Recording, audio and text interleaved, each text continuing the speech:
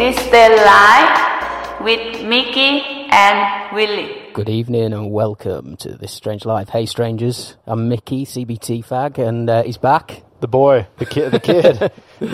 Good to be back. Good to be back in the saddle. This is Willie. Are you still the real deal? Yeah, back to the real deal. 2019, real deal. And I think becoming a bit of a regular now, our third wheel. Would you like to introduce yourself? Yeah, nobody told me I wasn't actually needed today, so I just turned up anyway. No, you were. Oh, I was. Yeah, okay. You're meant to be here. Okay. Yeah. That was it was my stab at humour. Oh, right. Self-depreciating humour. My name's James Newman. I'm a writer. I live in Bangkok. And a habitual sunglasses wearing inside kind of guy. I like it. Well, these guys cool. can't see, so I can wear whatever I like. He's an author. He's an author. It's cool, man. So second time on the show, we've got author and documentarian William Ramsey. How are you doing, William? I'm doing great. Thanks for having me back. Great to be here. No, it's great to have you, man. I know it's getting a bit late there. How are things over there? Where are you? You're West Coast, right? West Coast, aside from, fires and rain. Oh, shit, yeah. Other than that, it's pretty good. What are the conspiracy theories surrounding the fires? Are there any? Well, I don't know if there's really the one for the one that happened in Malibu, but people are talking about directed energy weapons from Northern California. Yeah. So I don't know much about that, so I could not say anything conclusively, but there's something to say about managing, these public lands, these state and federal lands, and try to keep this kind of tinder off. So, people really don't get freaked out until there are massive damages from these fires. So the one in Malibu was off the charts. I mean, it burned everything down to the ground. It actually crossed the PCH and burnt bushes on the beach. And like so a lot of rich people's houses, too. Yeah, so $1,500 million, $2 million, $3 million, $10 million houses are gone. And then it rained and washed away all the topsoil, and now Malibu looks like it did in primeval times without any human beings. It literally washed all the topsoil away, and now it just looks like a desert. It's incredible. And now there's landslides, isn't there? Correct. Yeah, so they had landslide warnings, shut down PCH, so yeah. What's Pacific Coast Highway? Oh, nice. Okay. Correct. Okay. Yeah. So that's the coastal highway that runs alongside Malibu. It's kind of the main. You'll see in a lot of movies, driving down the PCH. It's in a lot of rap songs, too. Right. Correct. So wait, landslides. That's going down now? Landslides freak me out, man. Yeah, sinkholes. There's a lot of them here. We get a lot in Asia, don't we, landslides, and pretty deadly. They had one when they had the big fire last year. It was 2017. The one that came close to Santa Barbara. The landslides came after the fires, and the rain brought the landslides, and it killed like 15 or 20 people. Damn. Well. Yeah, and sinkholes are weird as shit, man. Those are, when they open up just in the middle of nowhere and they swallow houses and cars and shit. Yeah. Do you think? Are you guys in? You guys in Bangkok proper? Yeah, right in the middle. Right in the middle. Gotcha. Yeah. So we're built on canals and stuff here, aren't we? So I'm sure there's a lot of sort of voids and space. I mean, you see the odd story in Bangkok about pavements just collapsing. Right. Wow. So, that might be some shoddy engineering as well. Yeah, I think it's a mixture. Yeah. So, William, we had Mark Devlin, right? Yes, of course. Yeah. So we were talking about you. We had him. We haven't put the episode out yet, actually, but we had him on the show about a week ago, and we were talking about the origins of the smiley face, and so maybe that's a good place to kick off, because I know that there's a new show coming out on the Oxygen Network, in the US, which has really stirred the pot up again and got people talking about the subject again. Are there any updates? Well, there's a lot of updates. Actually, some remarkable things happened. I was not aware. When I was writing my documentary, which published in October of 2016, I tried to get in touch with Gannon and Gilbertson. I called Gilbertson's office at the university he worked at. They're retired detectives, right? Correct. So the original, for people who don't know, the smiley face killer theory was basically created by three guys. It was two New York detectives, Gannon and Duarte, who saw a pattern, and then they met up with a fellow traveler who saw a pattern, who I think was Gilbertson's a criminologist in Wisconsin, and he's a doctor. So they were the ones who really coined the term smiley face killers, because they noticed there was a correlation between these disappearances and water deaths. I wouldn't call them drownings. These disappearances and finding of young men in water with this symbol of the smiley face. And so this phenomenon got the name the Smiley Face Killers. And this phenomenon goes back 20, 25 years, started probably in the 90s. And there was a kind of a year, like victim zero's name was McNeil. He was a Fordham University student in New York City who disappeared out of a bar and was found in a water treatment facility. And that was really kind of one of the first cases. So that's what's known as the Smiley Face Killers. So these guys have now popped up. I never talked to them, but now they kind of popped onto the scene, and they're going to be on the Oxygen Network talking about these cases. And it's pretty remarkable for a lot of reasons, but they've popped up, and actually the story of their show is hit the Drudge Report today. So that's a huge amount of exposure. Probably one of the number one websites in the world was featured with this story. Yeah, so, and the first show is tomorrow. Right now it's October 18th, soon to be the 19th. So, January 18th, soon to be the 19th. But so the first show will be tomorrow, and it's featuring, they've broken it down into 6 different episodes featuring all cases that I studied, and one of the main cases that I studied really closely was the disappearance of Dakota James in Pittsburgh, Pennsylvania. Yeah, that's the big one. Right, and so me and my chief researcher, Jim Smith, we were both watching these people, and Jim Smith has probably seen 20 to 30 young men disappear, follow their disappearance, only to be found later in water.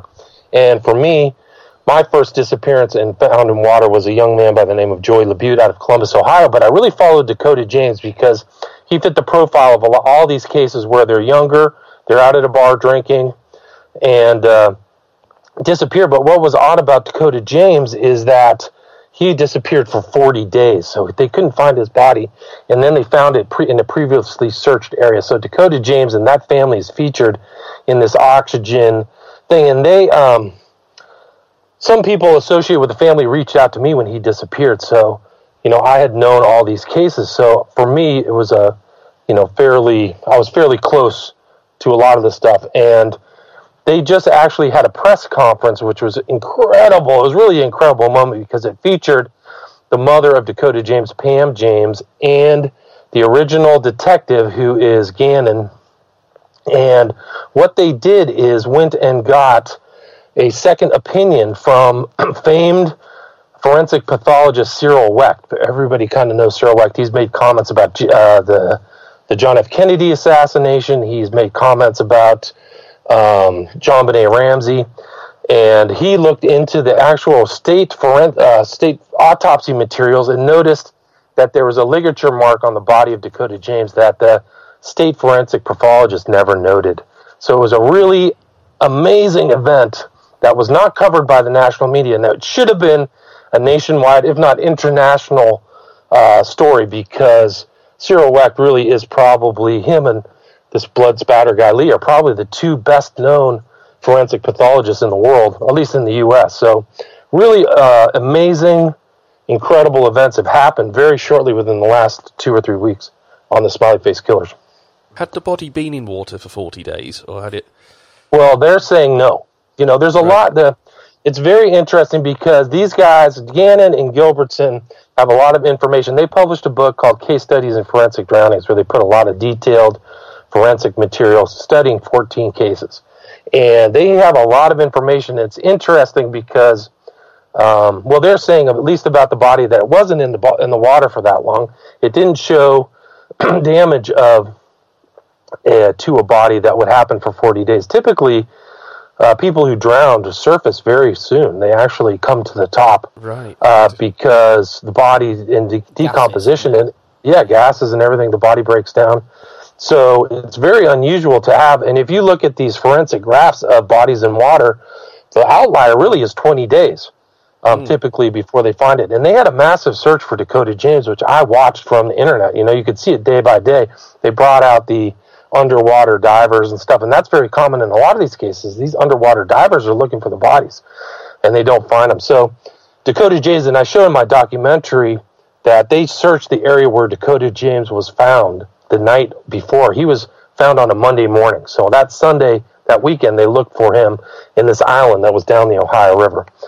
But so yeah, to answer your question, he, according to the information that I have, he was not in the water for 40 days. And is that typical of the rest of the victims as well? Were they? Oh, a lot of them. Yeah. Very many that they have like been able to they were placed. To search. That seems like that they were placed in the water. Mm. And do they not drowned? That's a common misconception of these cases, is that they're drowned. That they drowned in water, or in the water that they're found in. And has there been toxicology reports on all these, Well, there's been tons of toxicology reports. Well, actually, I take that back. There were toxicology reports on many of the cases that Gannon and Gilbertson studied. But actual real toxicology on some of the more recent cases, I'm not aware of. Because GHB's probably, I think, is a likely candidate to perhaps subdue these people and, the date rape sort of drug. But right, I know that goes out your system really quickly, I think. You know that from experience. Right. Well, it's actually it's actually endogenous. It's part of your human composition. So what it is an overload of something that's already in your body. So the body will process it out. You're correct. But in the original studies by Gannon and Gilbertson, they found preponderance of GHB associated with many of the cases, no doubt. So are you expecting anything earth-shattering coming out of this Oxygen Network documentary? What are your expectations? Well, I've been surprised at the information that I've seen so far, because I've found out they just, in this big article that was put out on the Drudge Report, there was additional information about Dakota James that I had not heard before, which was 5 weeks before he went missing. He was out at night with some strange people, and he had called one of his friends to come pick him up.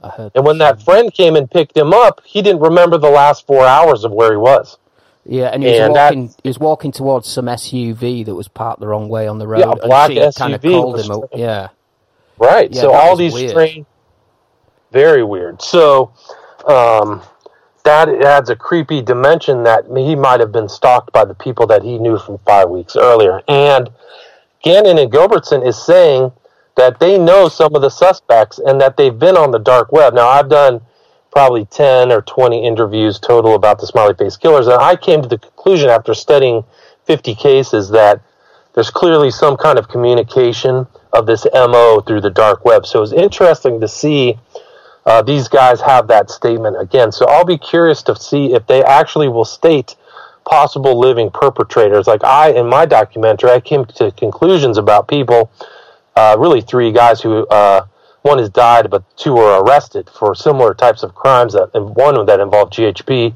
The other one was a guy who abducted young men at bars at night and took them home and tortured them. So it'll be interesting to see what these guys really are willing to put out. And clearly they've kept their cards close to their chest. Jim Smith is also kind of been around their orbit, and, they're not talking too much. So it'll be interesting to see what they disclose in this 6-part Oxygen series. There was, I can't remember his name now, but there's a serial killer in the UK, Stephen Port. Yeah. Stephen Port. Yeah, Stephen Port. Yeah, I covered him in my documentary, yes. Right, yeah, because he was drugging young sort of gay guys, wasn't he? But really, and basically shagging their lifeless bodies, and then they were overdosing. He was dumping them in a local cemetery.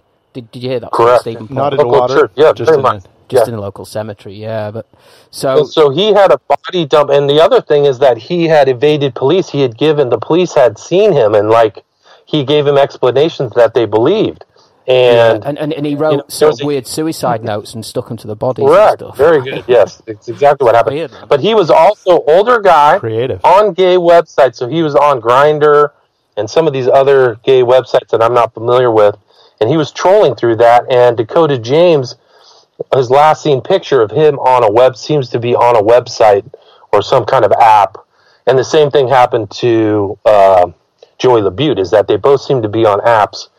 And those are kind of things that, the police really aren't telling the public. And it's another thing about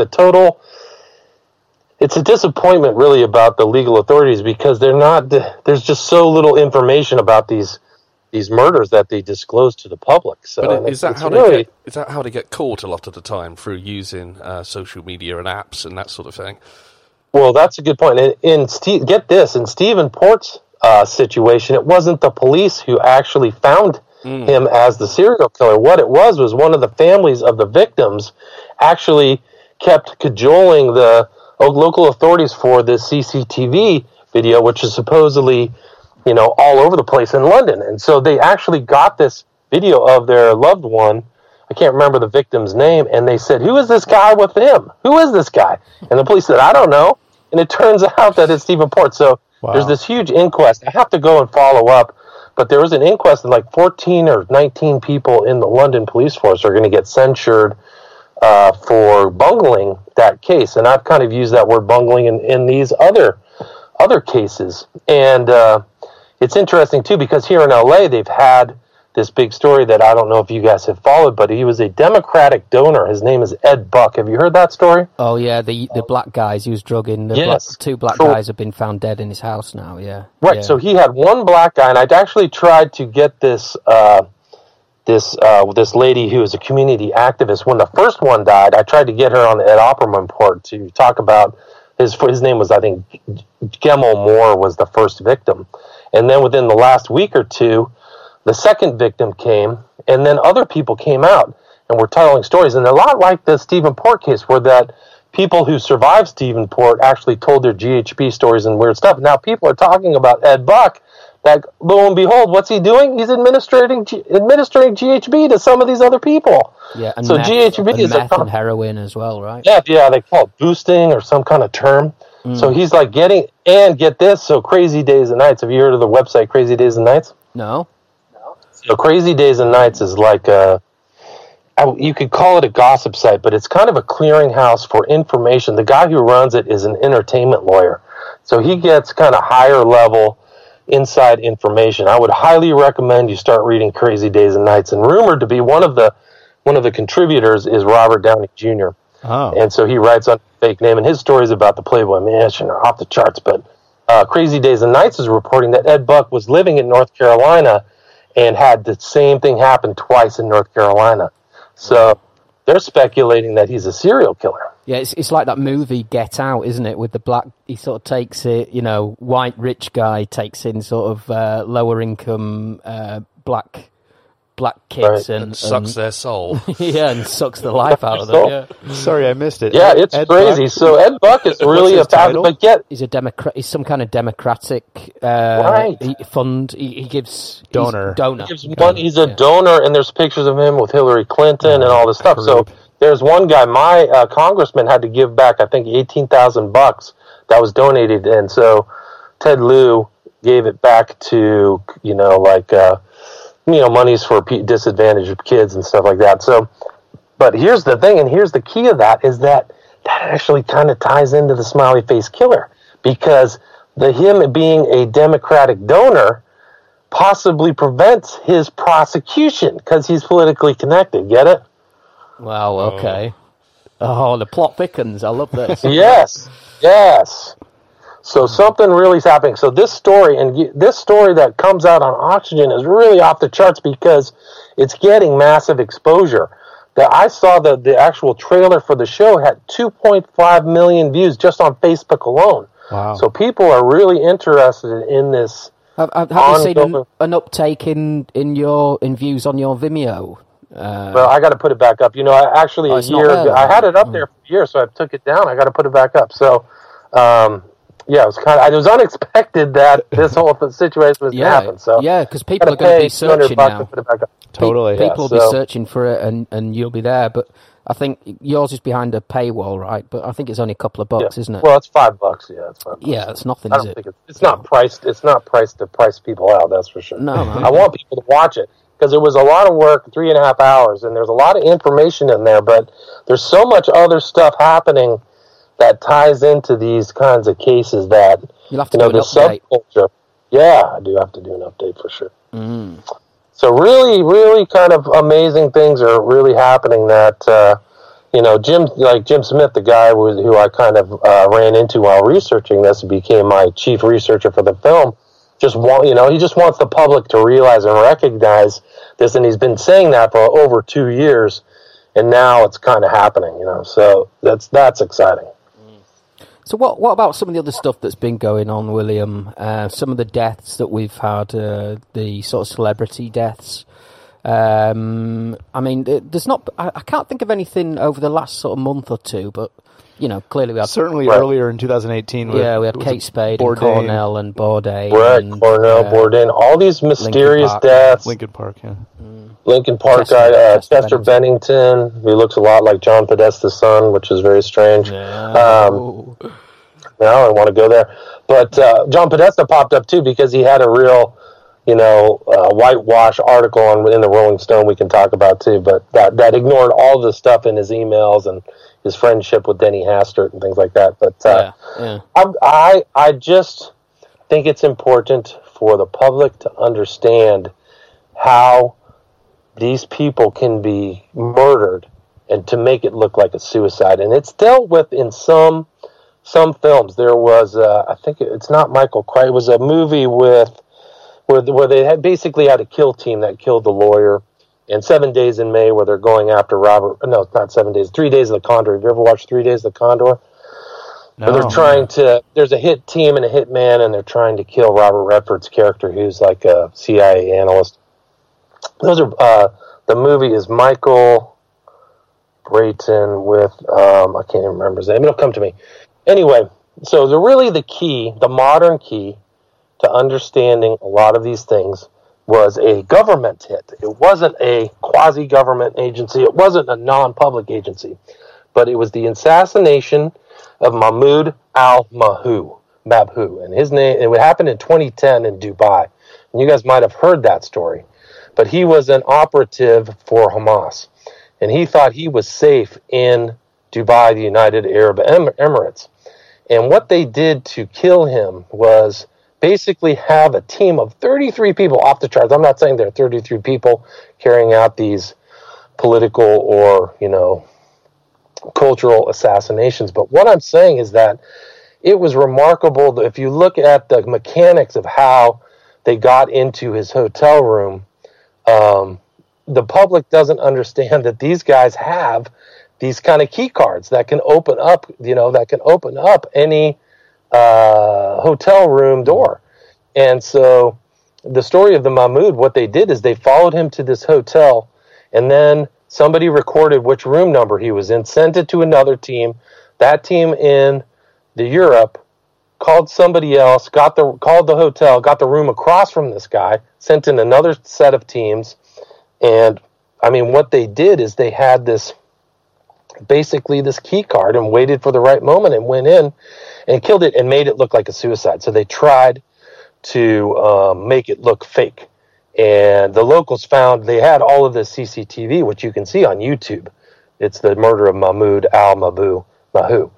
And it's really a remarkable story because it mimics and it's similar to this murder of Khashoggi that happened, right? Of the death of the guy in Istanbul, Turkey, where they knew he was coming back to get his marriage license at the consulate. And in the time between that they knew he was coming back. It was like 72 hours. A whole team was sent to Istanbul, including like a forensics guy who knew how to take apart human bodies. Yeah, there's some interesting anecdotes about that. Of I think they have some recordings of that guy saying something like, as he's cutting up the body, he's like, guys, just put on some music. It goes by really quickly with this bone saw. Right. Just enjoy some music while normally helps while we chop these limbs off. Yeah, really brutal stuff. And that story has kind of died off. And right. If you notice the oil prices, well, you guys aren't in the U.S., but the oil prices are dropping very considerably. So somebody might be pulling an art of the deal to let that one slide. It makes guy who actually. Sorry, it makes you wonder. It seems like they kind of got pretty sloppy with the Khashoggi one, and yes. They could have done a lot better job in a way that could have made it look a lot more Bourdain-like, or some of the other ones we're discussing. Very well said. Very well said. So it was a very sloppy, and the guy who's now he's the son of another part of the Saudi royal family. He's very young, 33 years old, so he might not be as sophisticated as some of these other politicians, and he might have wanted to send that message to other people to, be quiet. Because I think Khashoggi was he's outspoken. He was part of he was outspoken, but he was actually part of the family, and he worked for the Washington Compost. You know, so he was working for like the, Bezos Inc.'s, Washington out. The Amazon.com Washington Compost. You're right. So the Khashoggi case informs the Mahmoud case, which informs a lot of these strange deaths of people who you would not think committed suicide. So I think that it's important. So what I believe has happened is this kind of internal intelligence technique has bled out and moved into realms of, there's what did Weinstein hired Black Cube, and there was, what's the guy who runs the guy White, or I can't remember his name now, but he runs an independent paramilitary thing out of the U.S., and they were using him. I can't remember his name now. Just explain to our listeners, William, Black Cube's like a sort of off book Black Ops. Right. So it's a lot of these guys, when Harvey Weinstein, and there's a title, a New York piece from Ronan Farrow, right? Ronan Sinatra. He wrote Harvey Weinstein, Army of Spies. So Ronan Farrow was rumored to be Frank Sinatra's kid, by the way. I don't know if you know that. Do you know who Ronan Farrow was? Ronan Farrow. Know the name. Mia Farrow. Mia Farrow. Yes, I do. Right, the woman from Rosemary's Baby, right? Yeah. I know. So he was the real person who exposed Weinstein, were this Ronan Farrow stories, right? He was trying to put him out on NBC, and they let him go, and then the New Yorker actually published him. But his story was Harvey Weinstein's Army of Spies. The film executive hired private investigators, including ex-Mossad agents, to track actresses and journalists. And the company that they used was called Black Cube. But it's not the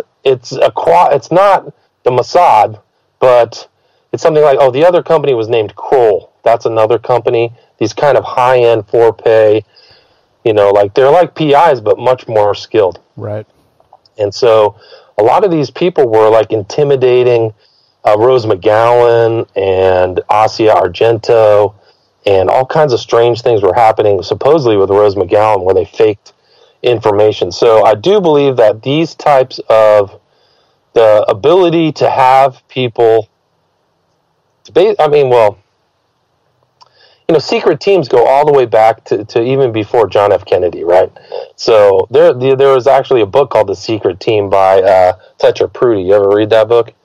No. No, that's a good one. So that's also just about secret groups that are underground that can pull off all kinds of tricks. You ever heard of like Frank Sturgis, Frank Ferretti? He was actually a mob hitman, but he was involved. Yeah, I have heard of him. Yeah. I think he's passed away, but these guys. So anyway, the modern view, this Black Cube. Rich Prince, Derek Prince, is that his name? That rings a bell. Derek Prince, yeah. I don't remember this guy's name. Google. So it's like Eric Prince is his name, Blackwater. So that's The Rise of the World's Most Powerful Mercenary Army by Jeremy Scales. So Black Cube is like that. So I believe that this kind of MO is now known not just by the intelligence agencies, but independent for our higher, teams. And so that explains why a lot of people have died in mysterious ways, even going back to Cobain. So, wow. That's a pretty fascinating theory. And you got to figure that they are just incredibly tech savvy and able to accomplish, all sorts of different stuff using, cybersecurity, and their techniques must just be so advanced at this point for pulling these operations off. Great. It's an excellent point, because what they said, and if you read about this guy, Mahmoud al-Mahmoud, the operatives were all using encrypted communications devices to send information to each other. And what they did was the Vingard LockLink brand, and they accessed it and reprogrammed the LockLink directly at the hotel room door. So imagine somebody thinking that they're in a hotel and safe, and they're not, or that. So Is it the same people hiring these guys for the same reasons? I mean, when you talk about Bourdain and Bennington and Cornell, I mean, are they all connected, or is it just the same agency being hired to whack people for different reasons? Celebrity Hitman. Well, it's a great question. I don't fully know, but all of those deaths to me were extremely suspicious. So and the mystery is like what we want to uncover the mystery about what's happening, and I do believe that this guy, Mahmoud Al-Mabhouh, was, I think there's probably other people like him, but the operation to make the hit squad was off the charts. And what's really bad is that they probably used 10,000 volts to just shock him. They said that they used 10,000 volts to basically fry his brain, kill him. But with someone like Anthony Bourdain, what would be the rationale behind taking someone like that out? Would he be just about to say something? Well, I think he was sort of tied up in the Asia Argento and Harvey Weinstein thing. Me Too thing. Yeah. Right, he had something Me Too, that could go paying public. people off. He had 7 million followers on Twitter. He was mocking everybody. He was insulting people. He very mentioned outspoken. Hillary Clinton. Yeah, very outspoken. Yeah, he spoke about feeling the wrath of Clinton, didn't he? In her sort of jackbooted. 7 days before his death. So so it's just something the public has to understand, that they've learned these techniques, and it explained a lot. And if somebody has money, you can put that money down, and you get a bank in Luxembourg, Switzerland, you title it something very benign, like John's food bill, and you put $5 million, and there's proof that the money's there, and then the intermediaries, show the proof of anything, and that money gets released. That's the way it works. It's definitely going to be a very interesting trend to track over these next few years. Absolutely, because I think I think these types of things are going to increase. One of the it's just a crazy era, and I do think that. Sorry, William. The weirdest thing for me about these deaths is that a lot of them, they hang from a door handle. They're hanging from a door handle, so you can literally just pick your legs up if you want. And really, I didn't know that. I think committing suicide like that would, unless you really, really, really want to die, you'd have to be committed. At any point, you just put your weight on your legs, and it's often with a red scarf as well. And you'll know, after Kate Spade died, her husband came out with like this rat sort of mouse mask on. It had like a red scarf on it. Did you ever see those pictures? He came out like 2 or 3 days later to the press. If you Google it, you can see it. Put Kate Spade husband, and he's got like this. That's Dave. Yeah, that's David Spade's brother. Yeah, man. Yeah. The comedian. All connected. No, that's suspicious too. Hers is very suspicious. Like it's very odd, and a mother, kills herself with a child. That's very unusual. And also, women typically, their sensibilities do not allow them to commit violence on themselves. They almost never use guns or knives, or they do something where like they'll take pills and go to bed. That's a generality, but when you see this kind of really gnarly, bloody, she was a billionaire as well, wasn't she? I mean, why? Yeah, hundreds of millions, man. Yeah, or 100 millionaire. Yeah, I mean, why would you want to? They had multiple houses. They had the ideal life everybody wanted. The house in the Hamptons, house in the city, tons of money, tons of staff. It just, some of these are, it's same with Bourdain, with Cornell. These guys are all on top of the world. There's something really suspicious about all those deaths, and I think. You can't rule out depression because, I've suffered with depression in the past, and, it doesn't matter how on top of the world you are or where you are. If that black dog kind of hits you, it can hit you, but it just, I don't know. It's like it happens here in Thailand in a kind of crude fashion. You see lots of people falling off of balconies, particularly in a coastal resort known as Pattaya. Yeah. And it's always, the police always chalk it up to suicide. Because, it's a lot easier to do the paperwork. But a lot of these guys, some of them were depressed, some of them might have jumped. A lot of them were pushed. Yeah. That'd be interesting for you to look into, actually, William. Next time you're in Thailand, give us a shout. FarangDeaths.com. Yeah. Okay. or go to Farang, Farang. Farang, right. That's the word for the outsiders, right? Yeah. That's right, the white man. That's us. The white man. Is it only white men, or is it anybody? I don't think they're called Farang Dam is black people. So Farang is foreigner and Dam is black. But Farangs is Caucasian. That's what it means. It's interesting. So there's a website, William, called farang-deaths.com. And basically every single sort of white foreigner that dies in Thailand is catalogued on this site, and they're all very strange. But isn't it a slaughter? Isn't it kind of a slaughter there? Like I actually covered in my film a death of a guy, and I think I told you when I spoke with you last time about he was at the Moon Festival on that island. Party, yeah. That's he was chased, drugged. The Koh Tao thing as well. They call it Death Island down there because so many foreigners go there and end up Is dead. that where the couple got killed as well? The couple were killed on the beach there, and there's that European, I think she was from Belgium, she got eaten by these monitor lizards. Her body was decomposing. I think they just found her in the jungle and eaten by someone noticed the lizards, like these Komodo dragon type things, coming out of the jungle and then going back in, and they went in to see what was going on, and they found her, half-eaten corpse in there, and she was like number 15 or something that year. I mean, it was. Did the lizards actually kill her? No, she was on drugs or something. I think that there was a whole. It was a suicide. That she was. Yeah, it was a suicide. She just laid down and let the lizards do the rest.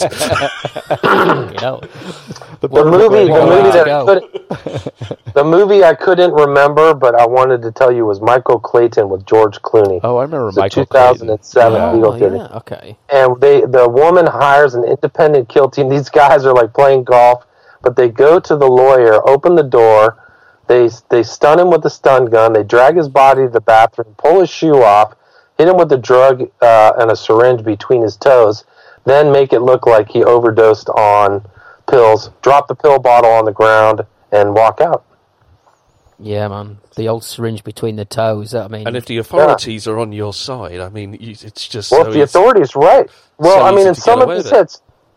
Look at Michael Hastings here in Los Angeles. They took his body and cremated it right away. He was the reporter, right? Journalist, right? Journalist, yeah, Rolling Stone guy. Yeah, the engine block actually exited the chassis of the car before it came to rest at the palm tree. Just let that go through your mind. The actual engine block came out of the car and was sitting on the freaking street. Yeah. And the car, dude. Michael Hastings' whole story. Well, that CCTV video is very damning, isn't it? Because he's obviously in his he's in a Tesla, isn't he, or something? I think he was in a 5 Mercedes, was it a Merc? The theory is that he was in either Iraq or Afghanistan, wasn't he? With the generals and the. It was around the time that the... Sorry, my alarm's just going off. Just 2 secs. Okay.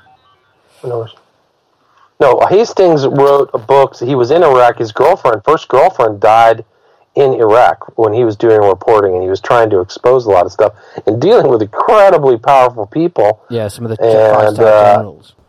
Yeah, so he was tangling, and he was on TV. He was a very public figure and clearly an irritant, It was around the time that the volcano went off, wasn't it, in Iceland? So I think the story is that he was stuck there for a while. By the way, I'm sort of parroting what I've heard on Joe Rogan here, but he was stuck there for a while, and the generals started to get a little bit loose with what they were telling him, and then he gets back and starts to expose some of this stuff, and lo and behold, he's in a car.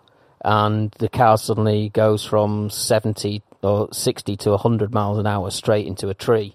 Wow. And just bang. No, well, that's not correct. That's not correct. Really? Because something happened before the car came to rest at the tree.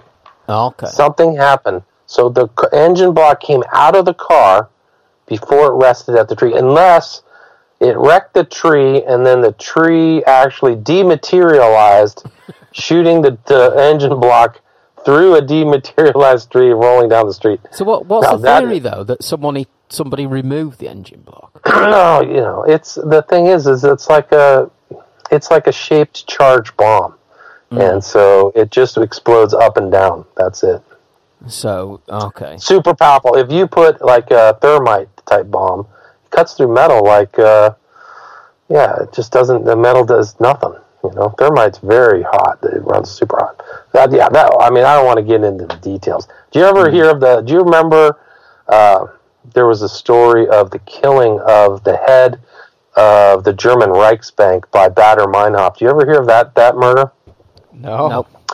It's an incredible story because these guys created a very sophisticated bomb that they attached to the back of a bicycle and just put the bicycle on and locked it to a pole. And the way that this very powerful explosive behind a solid piece of metal, all it was about 24 inches of solid steel on one side. But when the bomb went off, it took this solid piece of steel that looked like maybe double the size of a standard ruler, like that's double the width, but it turned it into a projectile that traveled like 2,000 miles an hour and just sawed this guy's. It just blew up into this guy's limousine. It was an incredible story. Wow. But so you can see very technology. No, these guys can build some really crazy stuff. So. And Baader Meinhof was a communist. That was like 1970s, wasn't it? Baader Meinhof. Yeah, I think that sounds right. That sounds right. So anyway, I guess the general gist is really of looking at all these murders in a different light. They don't add up, and there are means that sophisticated, trained people know, if somebody's really a problem, they can get rid of them, and they can kill. I think that's pretty good evidence that Marilyn Monroe was killed. They went into her place in freaking Brentwood, which is pretty Tony. It's very nice, and went in and supposedly shoved barbiturates up her keister. That's how they killed her. Yeah, you ever hear that story? No. Yeah. And that's but she had all this. She had all this information on JFK and Robert F. Kennedy. Right. And when she died, I think it was James Jesus Angleton went in and took her diary. He needed to make sure, and this is a spook from the CIA, went in and make sure he had her diary. There's all kinds of weird stuff around JFK, because there's actually another good book about Mary Pinchot Meyer. You ever hear about Mary Pinchot Meyer? No. Oh, yeah. So anyway, it's a dangerous world. You got to really be careful. What about Seth Rich? What about Seth Rich? Is there any updates on that? Seth, I've actually said that Seth Rich is actually a lot like the Smiley Face Killers in the way that if the authorities mislabel something, they don't have to investigate. So Seth Rich is not an assassination. It's a robbery gone wrong. We haven't found the suspects, right? So that just the authorities are right off. Oh, we just need a robbery suspect. It's not a murder. The same thing with these Smiley Face Killers. Oh, these are drownings. They're not body dumps, So if they're drownings, well, just pick up the body, process it, cremate, and we're done. So Seth Rich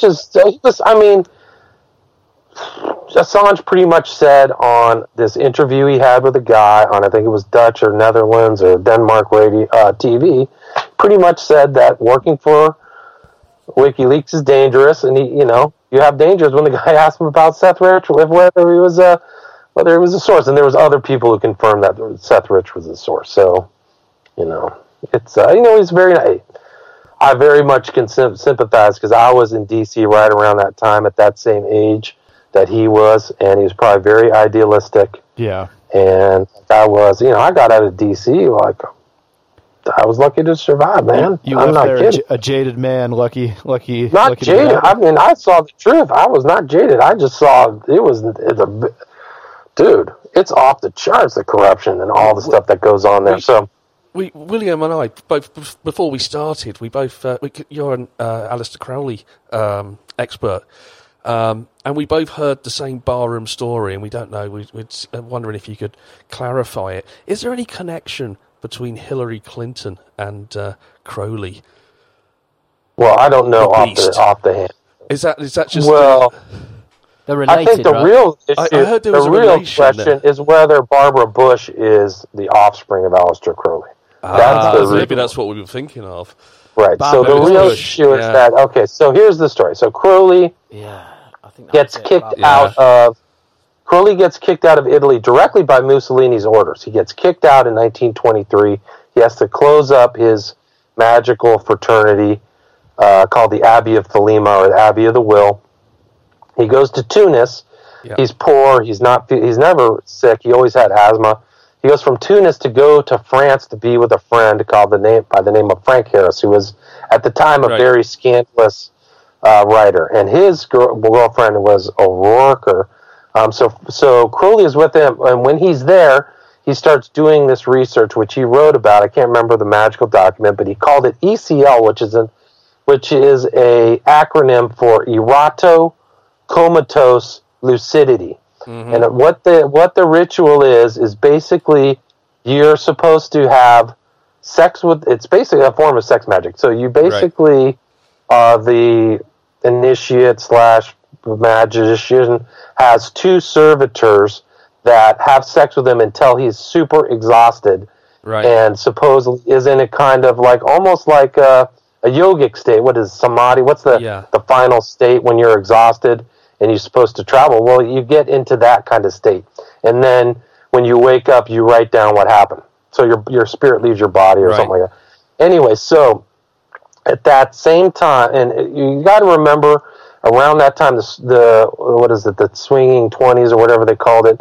At that time, the elite of the U.S. always looked at Paris as the place to go. Yeah. So they wanted to summer in Paris, or they wanted to travel in Paris. And Pauline Robinson was the wife of the head. I think he was. I can't remember which magazine it was, but actually, her husband was Pierce. So it was Morgan Stanley Pierce. Nobody knows that she was. They keep it quiet, but she had her. Barbara Bush's patronage goes back to a huge brokerage house. Same with the Bush family. So anyway, Pauline Robinson goes, and the rumor is just she met this O'Hara person who was married to Harris. Frank Harris was also a kind of a civil right, kind of like Crowley, right? Right. And and also literature, somebody who's into literature. Yes. Although he's lost to history, so I'm just thinking of the Lost Generation were there at that time as well. Like that. Hemingway and Fitzgerald and people like that. So Hemingway runs into Crowley in France, and I think it was some other guy. They were talking about Crowley. There's the man of perdition or whatever. Anyway, so Robinson is supposed to be one of these types of servitors, and she comes back pregnant, and 9 months later has a daughter, Barbara, who the times are actually work out pretty well. I can't remember when they got married, but it was somewhere around there. So anyway, Barbara Bush is rumored to be the offspring of Crowley, and Crowley had 5 kids. And a product of ECL as well, like not only offspring. Right, so she might have been a magical child, right? Well, so a magic, demonic. That's crazy. But because they would have moved in those same circles, right? But Crowley also. She was born in June 8th, 1925. Crowley was there in 1924, so the timing is right, And then she marries George Bush, and if you look at these guys at the very top, these kind of elite families, they marry differently, They marry there. It's kind of like Dune or something, where they marry for breeding, bloodlines and stuff like that. And George Bush himself traces himself back to. I can't remember. He's like a pirate or some kind of strange George Bush Sr. George H.W. Bush, sorry. And so you have an occult family, and George H.W. Bush with Skull and Bones, and his dad was Skull and Bones, and the son of Skull and Bones married somebody who's and looks like Crowley. I mean, Crowley had a big head. She has a big head. She talks like Crowley. Her son was there at 9/11 with all the magical numbers. So they got the black flag. All the Thelemic numbers. What's up? All the Thelemic numbers are there in 9/11.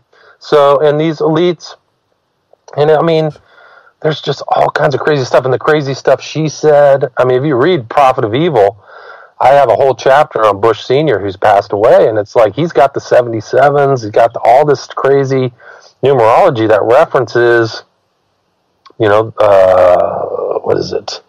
What do they call it? The Liber Oz, which is, no man, no God but man. Anybody who thwarts your will, kill them. All these kind of Crowleyan ideas. So,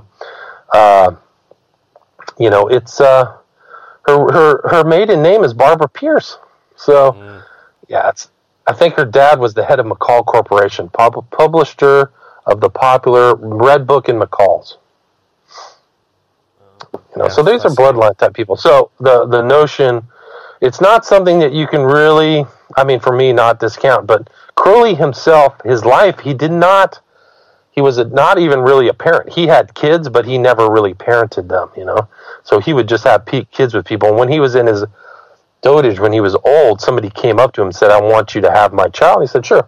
So he had some kid, and he's like 65. He would have had children all over the map. He might have had tons of children. There's five known offspring of Crowley, and it's pretty interesting. Like when he was at the Abbey of Thelema, he had a kid, and that child, the daughter, made her way in her life from this place in Sicily all the way to Berkeley, California, and passed away probably in, I think she died, I can't remember her name offhand. I think she died in like 2006, so she was 80 and or 83, and I might have walked right by her because I lived in Berkeley from 89 to 93, and I could have been sitting down at Zachary's Pizza eating pizza, but this it was Telegraph Avenue.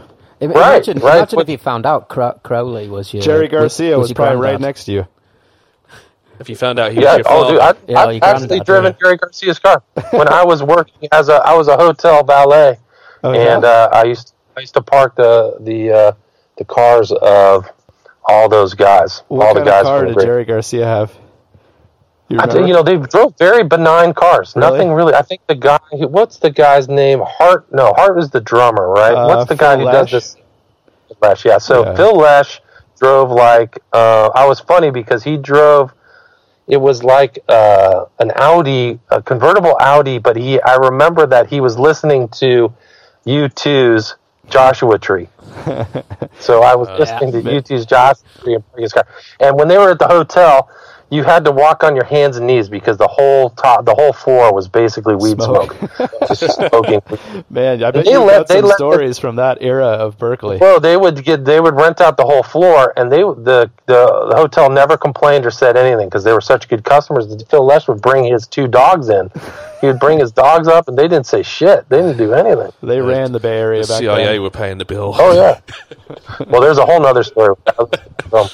We're getting into Mark Devlin territory now with Musical Truth. Is it Musical Truth? Yeah. Musical Truth. I think if you go to Amazon, you can see my book review of that first book. Yeah, because I read it.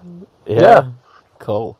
Yeah, man. So anyway, so the ties of Crowley, when 9/11, when I wrote 9/11, Aleister Crowley, 9/11, and the New World Order, the elite ideas and aristocratic ideas of Aleister Crowley fit in with the kind of top Republican elite who really, I think there were incredible statements by Hunter S. Thompson, believe me, that I wrote about. And then he committed suicide. At the top of the Republican elite, they don't care about democracy. So this is a quote from Hunter S. Thompson. Every Republican administration since 1952 has let the military-industrial complex loot the Treasury and plunge the nation into debt on the excuse of a wartime economic emergency. Richard Nixon comes quickly to mind, along with Ronald Reagan and his ridiculous trickle-down theory of U.S. economic policy. If the rich get richer, the theory goes, before long their pots will overflow and somehow trickle down to the poor, who would rather eat scraps off the Bush family plates than eat nothing at all. Republicans have never approved of democracy, and they never will. It goes back to pre-industrial America when only white male property owners could vote. Now, was his death suspicious? I have this theory that they tried to drug him. The many black suits came in and tried to drug him, but no amount of drugs would actually kill him. so they used the shotgun instead. But he was in bad health. He died shortly after making that statement, right? Well, I think there were some other statements he said about 9/11 and other stuff. There were statements he said about the Bush family that I wrote about in Prophet of Evil that I'll try to write for you. But have you ever looked at the Hunter S. Thompson Daily Administration of Drugs?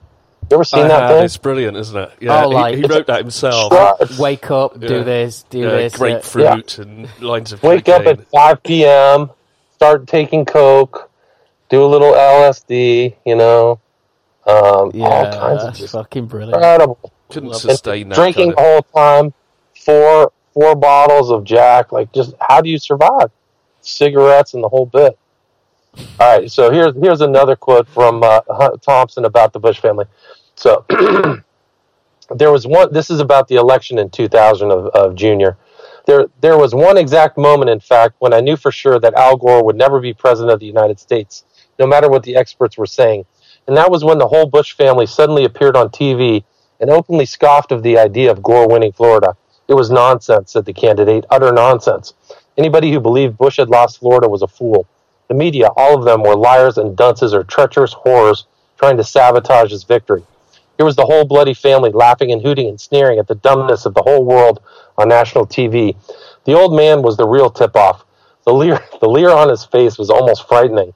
It was like looking into the eyes of a tall hyena with a living sheep in its mouth.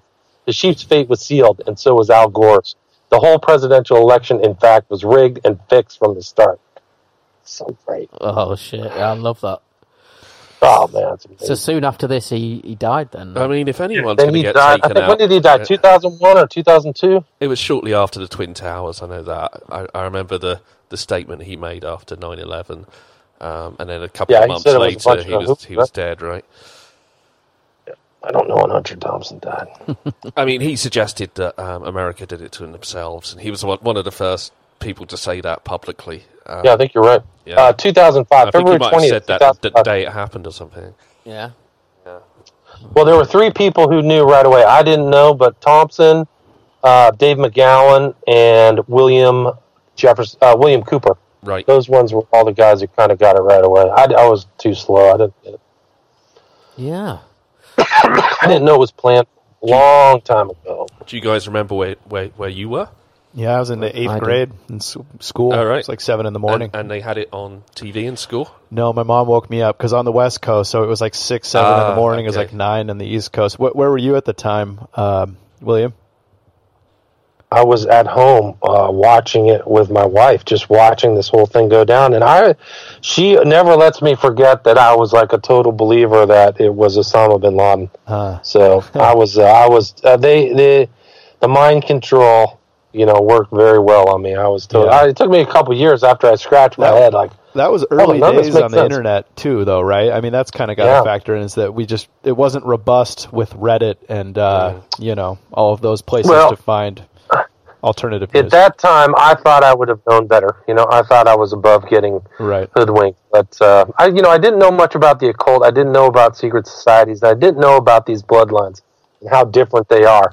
So once you contextualize that, it's like, oh, they got a different kind of view of things. So that was the George Bush administration. I don't think anybody's really written a book that really encapsulates really what happened during that whole 8 years. It was incredible. Have you guys watched the new movie about Dick Cheney, Vice?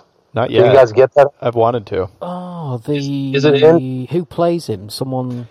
Somebody really famous. I can't remember who, though. And it's supposed to be really Christian Bale. Christian Bale. Christian Bale, yeah. He gets old and fat looking, yeah. Yeah. Oh, I've got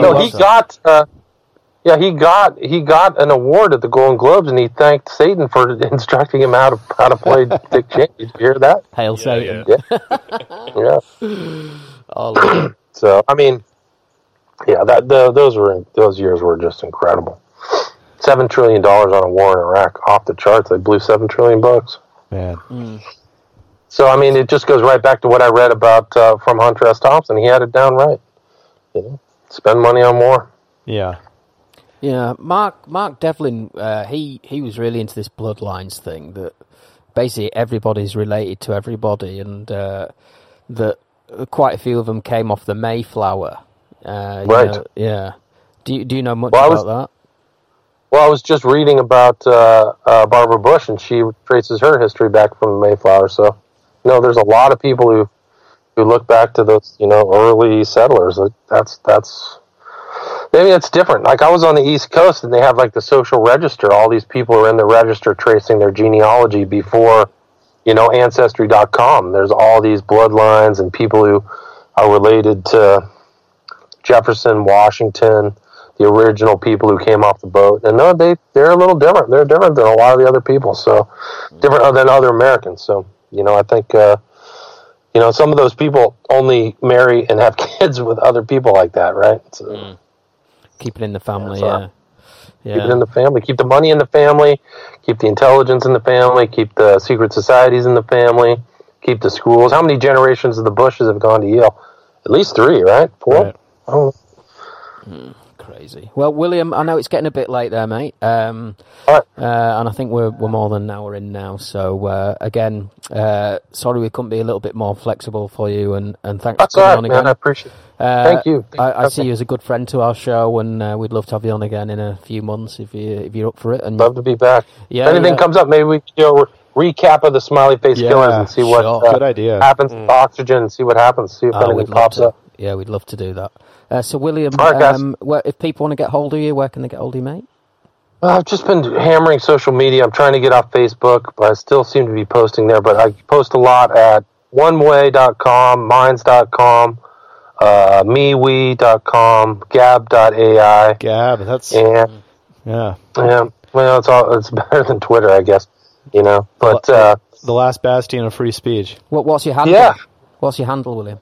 Just William Ramsey. I think you can look up William Ramsey on all those. So I got to get my website back up, which I kind of got burnt out. So I got to get my website up. I got to get my movie back up. I just got to get the energy to do it. Willie, where can people get hold of you? Yeah, you can find me on my dormant Twitter. I've been lazy as a mother, posting on there. But at Willie Delius. That's about it. James, where can people get hold of you?